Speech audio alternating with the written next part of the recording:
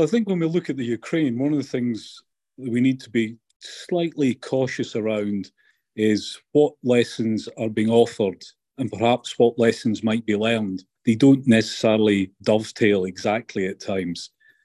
From the Defense and Aerospace Report, this is the Air Power Podcast, powered by GE Aerospace.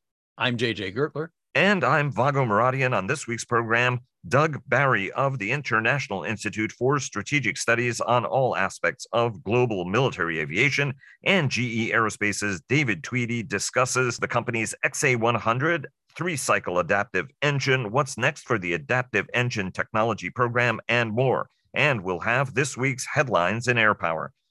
And it's all powered by GE. GE Aerospace is developing the next generation of fighter aircraft engines to help the U.S. maintain its air power advantage. The XA100 is tested and ready for warfighters to go further, go faster, and fight harder. Learn more at geaerospace.com/XA100. And Bell sponsors our daily podcast. Leonardo DRS and HII sponsor our global coverage. General Atomics Aeronautical Systems sponsors our strategy coverage. And Ultra Intelligence and Communications sponsors our command and control coverage. JJ, what's in the news of the week on All Wings Considered? Vago, big money. The F-35 announced the Lot 17 award, $7.8 billion contract. That sounds fabulous, but it's actually less than it looks, and we can talk about that in a bit. The United States Army is taking a safety stand down to stand down flight operations after a couple of recent crashes. You covered those very well in Monday's discussion with Bob Hastings. I recommend people to that particular podcast. Turkey's TFX stealth fighter has been announced formally, and it has a name. It's Khan. I defy you not to think about Bill Shatner when you hear that. It means king, apparently. The first prototype is out, and it looks very F-35-ish. Last week, we talked about the return of the William Tell exercises in the Air Force. Well, now Cope Thunder, another name from the past, is back in the news. The exercise with the Philippines going on now for the first time after 33 years away. F-22s are turning into balloon busters. They intercepted a new spherical object off Hawaii. Apparently, as of this recording, that's continuing to be tracked. And this is an interesting note. The Royal Australian Air Force's A330 tankers are now cleared to refuel Japanese Air Force F-15s. An interesting example of cooperation in the Pacific as countries band together in new ways. I don't know, almost as if there were some emerging threat there. Vago? Well said. Yes, as if they were, whether they're coming from balloons or J-20s, as we will discuss a little bit with our mutual good friend, Doug Barrie. I just want to say, kudos to the United States Air Force and indeed the entire U.S. military enterprise and those of our allies and partners. Ferdinand Marcos Jr. obviously was in Washington, D.C. on a very important visit and visited the Pentagon as well. He's obviously the new Philippines president. And it's great to see these exercises coming back.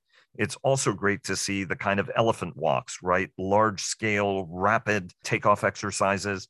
Those sorts of things were a matter of course throughout the Cold War. We kind of got away from them because we were in Iraq and Afghanistan. But it's also the kind of thing that, you've got to practice if you're going to do it. And if we're going to an agile combat employment future, you are going to need to vacate a base quickly. And that's particularly challenging when you've got a lot of big airplanes. So it's great to see some of the tanker surge exercises that we're doing, the William Tells coming back, the Cope Thunders, and otherwise. Talk to us a little bit about the F-35 Lot 17 and why that doesn't look quite as good as you think, or some people may think that it looks. And that's the one that really did stand out to me, Vago, because while it is big money, $7.8 billion, nothing to be sneezed at. We see a great paradox in the F-35 program as more and more countries opt to order the jet, yet annual production rates are going down. Lot 15 was 145 aircraft. Lot 16, 127. This Lot 17 award is for 126 a year. The current cap on production is 156. So the idea that they're making fewer F-35s every year and with every contract is bizarre, unless there's news coming that they're stretching out the program. And so you wind up getting the same number of jets over many more years. There's been a hint to that already in one of the selected acquisition reports, but nothing official from DoD yet. Absolutely fascinating on that front. This week, I visited GE Aerospace's engine operations in Evendale, Ohio, outside Cincinnati, where I was among a handful of reporters to see the company's XA100 adaptive three-cycle engine that's been competing against Pratt & Whitney's XA101 for the U.S. Air Force's Adaptive Engine Technology Program. The service, however, decided against pursuing AETP, canceling the effort, saying it would fold the technologies generated into the next generation aircraft propulsion program known as NGAP that will be powering the next generation air dominance capability. I talked about what's next with David Tweedie, GE's Vice President and General Manager for Advanced Products. Here's our conversation. David, thanks very much again for the invitation. It was great to see the engine in person after hearing about it for so long, and thanks so much for making time for us. Well, I really appreciated the visit, and we love showcasing all the great work our team has done to advance the state of the art in combat propulsion. And I also should tell the audience, we saw a tremendous amount of manufacturing technology, including some of the laser additive technologies you guys have developed, but we're going to save that for another program. The Adaptive Engine Technology Program, or AETP, began in 2007 as the alternate engine for the F-35. That was canceled. Then it was reborn as a competitive effort between you guys and Pratt & Whitney to develop a more powerful, more reliable, longer range engine for the F-35, and also to pave the way for the future of aircraft propulsion. After spending about $4 billion, the Air Force decided against continuing with AETP, saying that instead it is going to upgrade the existing F-135 engine that will be ready around 2030. At the moment, the engine is a little bit of a weak link for the jet. It faces reliability issues, and it's also running out of power and cooling, especially for the Block 4 version of the F-35. Tell the audience what makes the AETP engine different than existing ones and why it's relevant. Well, thanks, Vago. The AETP engines, which really are what we view as the first true 21st century combat engines, the goal there was to establish a new foundation of technology and architecture that could provide transformational benefits in range, thrust, thermal management, and durability for a variety of platforms. Under AETP, GE's XA100 engine is running and testing, and there's three fundamental things about this engine that is different from anything that's come before. The first is the adaptive fan, the ability to on-the-fly flex between a high fuel efficiency mode in a subsonic cruise and loiter condition, and then to flex into a typical high thrust for performance combat mode. That adaptive piece is new to this engine. The second is a third stream architecture. Engines are being asked to provide a significant thermal management benefit to the airplane, not just a thrust producing device as in prior generations. And we've added a third stream to this architecture to meet those needs. And third is the inclusion of advanced components and manufacturing technologies. And for GE, that's ceramic-based material composites that have higher temperature, more durability, lighter weight, and additive technologies that 3D printed parts that can unlock the design engineers from the traditional shackles of conventional manufacturing techniques. So those three innovations coming together in one package has never been done before. And that's what allows us to simultaneously provide 30% more range, 20% better acceleration capability, double the thermal management, and to meet or exceed existing durability requirements all in a given engine for a variety of platforms. That's what makes us different. We had Air Force Acquisition Chief Andrew Hunter on the program a couple of weeks ago, and he explained that AETP technology, that AETP was over and it would be folded into the next generation, the NGAP effort to power NGAD. Sorry, I'm belaboring this with so many acronyms, but we've already all explained them. And that would be your XA102 engine. Has the Air Force explained how they're going to be connecting AETP to NGAP? So AETP and GE's XA100 was the foundation of a new family of engines, these adaptive engines. And soup to nuts, front to back, we pushed the state of the art on the XA100 and did a foundational risk reduction program to get to the point where we are today. And that wasn't specific to any platform. While we did optimize the size and integration of the XA100 specifically for the F-35. As the Air Force moves forward in the NGAP program, which we're very excited to participate in and compete in, we're moving forward with an XA102 prototype that starts with the foundation set on AATP and the XA100 and looks to leverage that in a similar architecture, similar technology set, but sized and optimized for the unique needs of the Air Force's NGAD family of systems. So it's taking a foundation and optimizing it, not for the F-35, but for a new set of emerging requirements. So can that NGAP engine then be used, right? If it's being developed for a different application, can it be used in the F-35 in the future for a Block 4 need? The XA100 is the engine that's optimized for the F-35 and can be introduced the fastest and provide the most benefits. Moving forward, the XA102 will be optimized for different platforms. So how much is it going to cost if we want to keep the AATP program around, right? And this is a competitive program, so you're not assured to win it any more than Pratt is assured to win it. How much does it cost to keep this effort alive, even if everybody understands that you do need a program to make sure that the current engine, of which there are like 800 or so out there, is relevant? How much does it cost to keep AATP around so that we have the choice to do this? Because this program has already been going on for, nearly 20 years.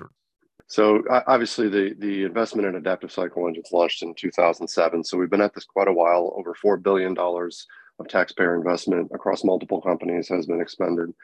As you can see the results from GE, we're proud to show off the XA100 and how well it's performing, and it's continuing to run, and therefore we're continuing to test it and get good data from it. We've been good stewards of that investment. As you also maybe recall, close to 50 bipartisan, bicameral representatives in the House and Senate signed a letter encouraging the DoD to continue investing in adaptive engine technology. And so we're continuing to make the case to the stakeholders of what we think is a relatively modest investment to get the AATP program to a logical conclusion point, which includes continued engine testing, taking that engine learning and moving forward towards a final detailed design of a product configuration. We think that's a logical point to get this program to based on all the investments that have been made and the progress that we've demonstrated. And we've made out that case to members of Congress who will weigh in on that decision during the 24 budget process. History has shown that some of these efforts for alternate propulsion have taken a long time to mature, whether it was for the F-16, the F-15, the F-14, or even the B-52, right? You and I have spoken about that in the past, that program was originally born in like the mid-1980s and didn't become a program until about 4 decades later, unfortunately. How do you counter the argument that a second engine complicates support and service for U.S. and international F-35 customers? Because with a new engine, whichever one it is, whether it's yours or the Pratt one, will require different requirements. What changes, what doesn't? Yeah, so we've partnered with Lockheed Martin throughout the course of the AATP program to ensure that an XA100 could drop in seamlessly into an F-35 jet in terms of airframe integration and operational performance. So we see this as something that's easily both retrofittable and easily insertable in a block upgrade construct, and have worked to make that transition seamless. Additionally, relative to the field level maintenance and support, we think that our product fits very nicely into the existing construct and that there's no significant recapitalization required to support this product out in the field. And then, as you mentioned, having multiple engines on tactical fighters is frankly more typical than not, particularly when you look at the 4th generation F-14, F-15, and F-16 platforms, where that was done a number of times successfully and in a way that was affordable and in fact drove long-term benefits into the reliability and cost of engines. And we think we can repeat that same success. And data from those programs indicate that about 70% of the long-term sustainment costs are agnostic to which engine you're using. And so we think then again, there's not a major recapitalization effort. And any of the unique costs are more than paid up for in both the durability improvements, the operational capability improvements, and the fuel savings that you get from a next generation engine implemented into a widely proliferated fleet that both the United States and our allies use. How much money would be required, whether or not you guys are providing it or Congress, in order to keep this program going alive at your end? You're developing the technology and it's going to have a meaningful outcome, right? So, I mean, it's not $4 billion wasted. It goes into the next generation engine program, but it still leaves you a challenge on the F-35 side of it when the customer gets ready to do that. How much more money, like at what point do you run out of money and you need more money to kind of keep at least the team, the capabilities, and the engineering going on that? Yeah, well, so fortunately, Congress saw fit to provide significant appropriations in both the 22 and 23 budget cycles, which allows us to keep our team moving forward and allows us to keep testing the engine. That will keep us going for a while. And again, we have articulated what we think is a modest amount of incremental funding in the 24 budget that would allow us to get this program to a logical point of conclusion, and then preserve that option, not only for the F-35, but potentially some other emerging opportunities where, this engine configuration could ultimately be carried forward and really, truly capitalize on the investment that's been made and bring 21st century capability into the hands of the warfighter. And how much money would that be roughly? That's something we shared with our congressional stakeholders. Vago, again, we think it's a relatively modest investment to see this thing through to a logical transition point. David, thanks very much. Thanks again for hosting us down in Cincinnati, and best of luck with the program. Pretty impressive technology at the end of the day, and especially on the manufacturing side, which we look forward to revisiting with you in the future. And thanks for making the time to come out and see the great work that the team has done. And hey, if you like the Air Power podcast, don't miss our other weekly podcasts. Cavas Ships, hosted by Chris Cavas and Chris Cervello, and sponsored by HII, who clear the fog on naval and maritime matters. The Downlink with Laura Winter, who takes a thoughtful look at all things space, and our new Technology Report, where we dive deep into the ones and zeros of cyber, networks, chips, and more. It's hosted by Vago Muradian. And it is my absolute honor to welcome on the program a very dear friend, Doug Barrie, who is the Senior Fellow for Military Aerospace at the International Institute for Strategic Studies. He is one of the world's leading air power minds. And I also have to say that he spent a couple of decades as one of the finest aerospace and defense journalists the business has ever known. He is also one of the contributors to one of the truly outstanding reference materials produced by any think tank on the planet, and that's the Military Balance. Doug, welcome to the Air Power podcast. It's an absolute honor and pleasure having you on.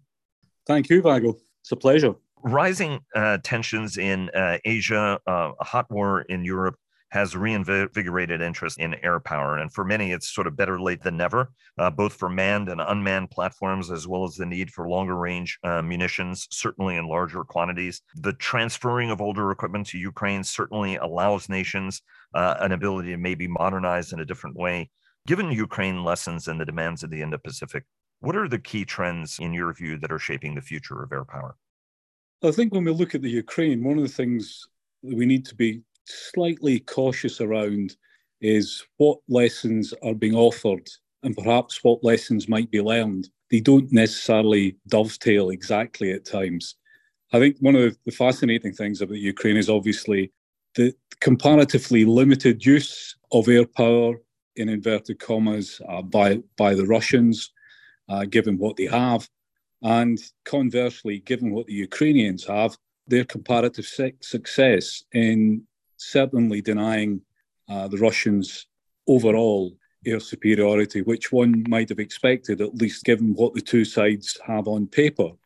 I think also worth keeping in mind is the extent that the Ukrainians are getting significant external support in terms of intelligence, surveillance, and reconnaissance from the US and its allies in the war, which is having a significant effect. So for me, one of the things that comes out of this conflict is it again underscores the importance of enablers, and in particular ISR, that whole question around situational awareness from the tactical through theatre. So knowing both where your air assets are, what they're doing, what you have in terms of capability, and as important, obviously, knowing what the other side has and what they intend to do with it.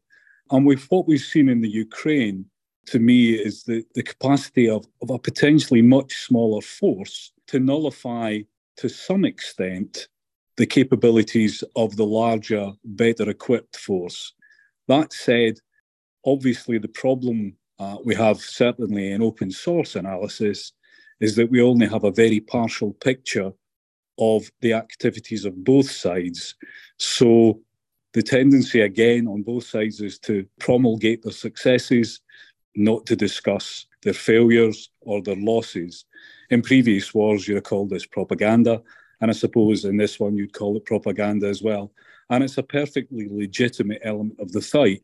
But when you try and analyse what's going on, you've always got to keep that in mind, that what we see is a very, very partial picture, certainly in the open source world, and therefore any of the kind of lessons that you begin to draw from the war are going to be predicated on that question mark.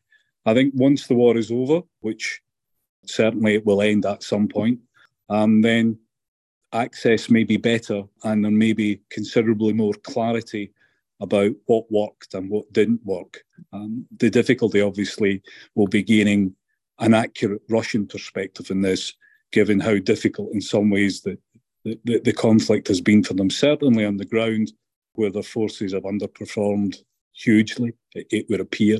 Perhaps less so in the air, but there are obviously still failings and weaknesses that will need to be addressed. Well, let's focus on air power for a moment. What are you seeing as the main educational points so far from this conflict? The kind of takeaways for me so far, and these perhaps many are obvious, the utility of uninhabited systems. We knew that. This has simply been underscored by this campaign. The utility of uninhabited systems at a very kind of basic level. You know, they're taking a quadcopter off the shelf and using it either for situational awareness, ISR, or to carry a small bomb.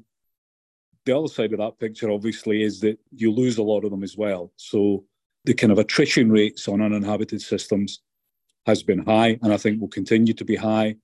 And I think one of the lessons you might take away from the Ukraine war is that you're going to have to stock up on these classes of weapons in significant numbers, except to lose them in significant numbers. And also, conversely, again, you're going to need to be able to deal with them. How do you combat these classes of weapons? And not in ones and twos, but in multiple numbers coming in different threat vectors to attack you. One kind of related point in that, obviously, is the relationship between Iran and Russia, where the Iranians have been supplying not only armed UAVs, but perhaps more interestingly, the Shahed 131 and 136 classes of systems, which we kind of describe as direct attack munitions. You'll see them sometimes popularly called kamikaze UAVs, sometimes one-way UAVs. But again, the utility of that kind of system, which in some ways is a kind of Costco, very, very cheap and cheerful cruise missile kind of style weapon, much, much slower, much smaller warhead, but fired in multiple numbers. So at the very least, it's a threat that your air defence ground environment has to honour. And obviously, one of the challenges for any air defence ground environment is how many missiles do you have in your inventory versus how many threats do you have incoming. And over the course of a prolonged war or campaign, obviously, you then run into issues of inventory depth, utilisation rates, and replacement. And again, that's one of the things, another strand that I think has come out of this war, is that perhaps, certainly in the West, we emptied our inventories to a greater extent than perhaps we should have done, and we're now having to look to rebuild stocks as we look at the kind of utilisation rates that you see. While it's hard to get an authoritative picture of what's going on over there, there is a consensus that there's something of an air power stalemate because each side seems to have sufficient air defenses to deter operations by the other side. And I know that's a thread you were just starting on discussing. Vago's fond of pointing out the idea before the Second World War was that the bomber would always get through, and that has proven not to be the case in practice. What does Ukraine need from the US or from NATO to hold up that end of their strategic equation and deny Russian air power? Or will the Russians eventually be able to overwhelm whatever defenses Ukraine has? I think, JJ, that boils down to a question in part of missile inventory depth. So how many SAMs do the Ukrainians have vis-a-vis or versus Russian appetite for risk in terms of using their significantly larger and more capable air force to engage? So the ground environment side of the house, the Ukrainians have done pretty well, given what they have, which remains predominantly a kind of Soviet-era SAM network, supplemented to some extent by Western systems. In the air-to-air side of the house, I think one of the interesting questions is the Russians perhaps have been having more success than necessarily we see, at least in terms of using medium and long-range air-to-air missiles. So I think that's one of the other threads that comes out of this, is that long-range air-to-air engagements are now a kind of feature. They were previously, but they seem to be more so now. And in terms of, could you kind of sort of say, I'm going to back off having a capable air-to-air element in my air defence approach and rely solely or predominantly on ground-based systems? I think that's a terrible hostage to fortune, because one, it relies on your ground-based systems being adequate, two, that they're not overwhelmed, because if they are, then you've got nothing to supplement them with. Let me just ask one more follow-up question before we get to the rest of the discussion, and it's about how to be thinking about weaponry and concepts of operation. Each one of these conflicts is a laboratory for unmanned systems, a laboratory for defensive systems, a laboratory for longer range strike platforms. You know, you talked about the importance of volume. I think it's dawning on people that we're going to burn through inventories remarkably quickly. Indeed, everybody's on an industrialization drive to try to build up capacity. The Russians are trying to build up their capacity as aggressively as possible. What does this tell us about the future of air and missile defenses, the future of long-range strike, and especially at a time when the Chinese are developing air-to-air weapons that are extreme long-range? What does this tell us in terms of the trend lines and some of the munition capabilities we're going to need for the future? I think what it tells you is basically you're going to want to be able to deliver effects at as long a range as possible, and also keep your enablers out of the way of trouble. You mentioned the Chinese. So the Chinese system's probably designated the PL-17, which is a kind of 400-kilometer range, notionally, air-to-air missile, almost certainly intended to deal with what are called high-value, low-volume assets, tankers, ISR platforms, AEW and C. The idea itself isn't new. The Russians looked at this requirements towards the end of the Soviet period and into the early 1990s, unable to fund the program. Perhaps before then, you could almost think of the F-14 Tomcat AIM-54 Phoenix combination as a kind of precursor to all of this, which was all about engaging the threat before it could get to you and cause you pain. So this kind of long-range engagement is coming more to the fore now, and it drives certain behaviours. Certainly, if you're having to try and deal with it, you want to protect those high-value, low-volume assets. At the same time, you need to still be able to get your effectors into the threat environment and engage successfully with a kind of target set that you're dealing with. So it drives a number of behaviours. It drives things like, perhaps a low observable air refueler at some point to get it further forward. And it also drives you or the West towards certain kinds of air-to-air weapons, which again are kind of longer range and more capable of dealing with the kind of threats that the Chinese look to be developing. The Phoenix was an 80-some-odd mile missile. The AMRAAM's a 40-mile. We want to increase that. The Chinese have several hundred-mile missiles. The U.S. answer to that is that's a very long kill chain that we can interrupt in a whole variety of ways. What are the ranges we need to be thinking about what these future weapons look like? In terms of ranges, there are a couple of answers there. One is it's not necessarily simply about maximum kinematic range. So not just how far a missile will fly, but how far will it fly with enough energy at the end to be able to engage a manoeuvring target, which is probably a fighter-sized platform, versus kind of flying out against a target which isn't going to be able to maneuver. So it's the difference between something pulling a couple of G and a target pulling 9G. So I think the range side of the house is a kind of interesting question. I mean, I think in the European context, and Meteor has certainly got a mix of both range and energy at the end game. But there's another way of skinning that particular cat, which is if you have a low observable platform, either crewed or uninhabited, with a medium range or an extended medium range air-to-air missile, then you can move the platform closer to the target and then use the missile. If it's uninhabited, you can also obviously take greater risk, and then you're talking about things like third-party targeting. And I think we're beginning to see those ideas surface to some extent in the US NGAD kind of CCA environment, where they're kind of beginning to think of different ways to attack this particular problem set.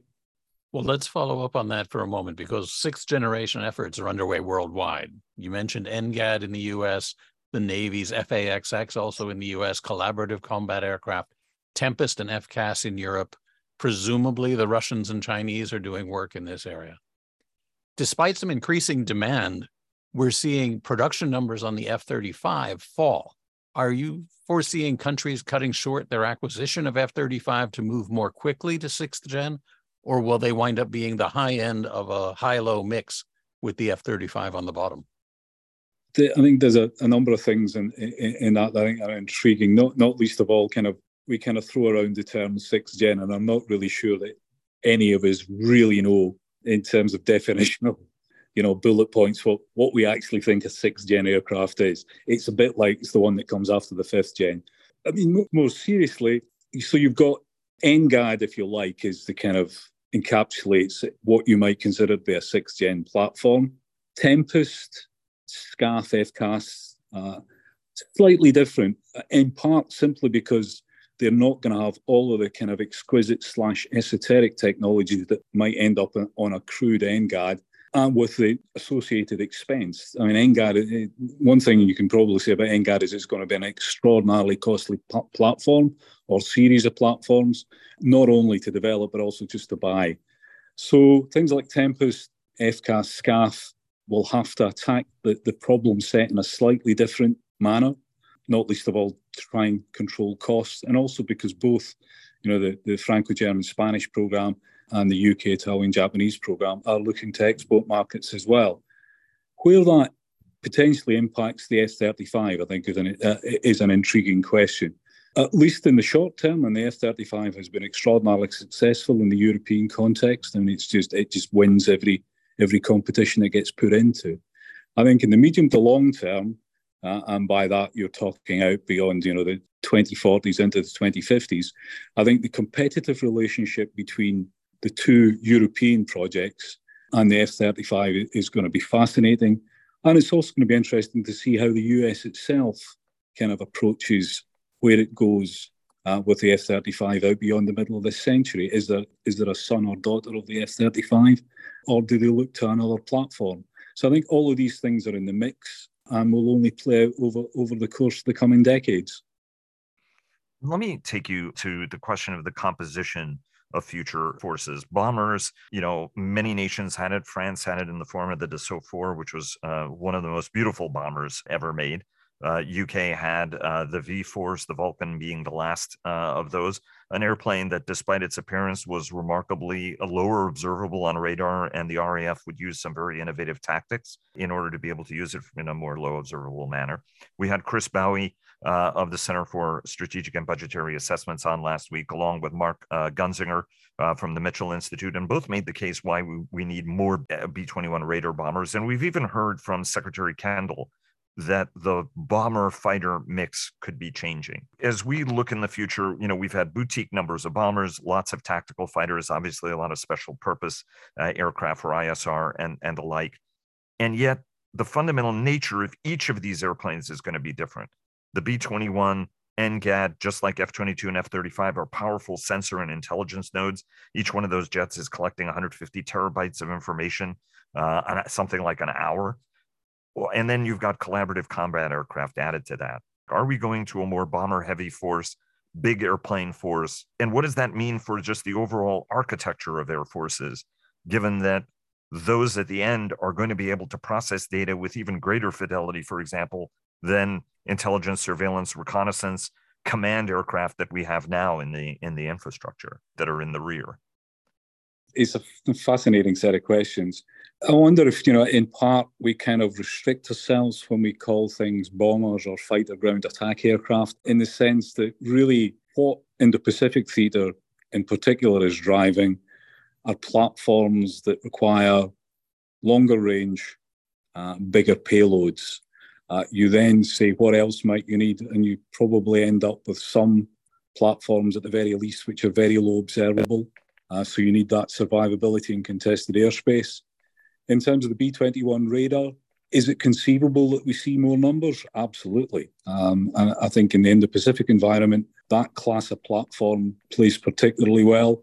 Also, the kinds of payloads that the B-21 might carry. Do you go back to a platform which was some kind of mixed air-to-surface and air-to-air capability, either as a self-defense weapon if something leaks through, or actually to go and prosecute missions against air-to-air targets, relying on its very low observable characteristics to get in and out. The uninhabited B-21, baby B-21, all of these kinds of things I think are in the mix. Is there a kind of requirement for a larger, fighter ground attack aircraft?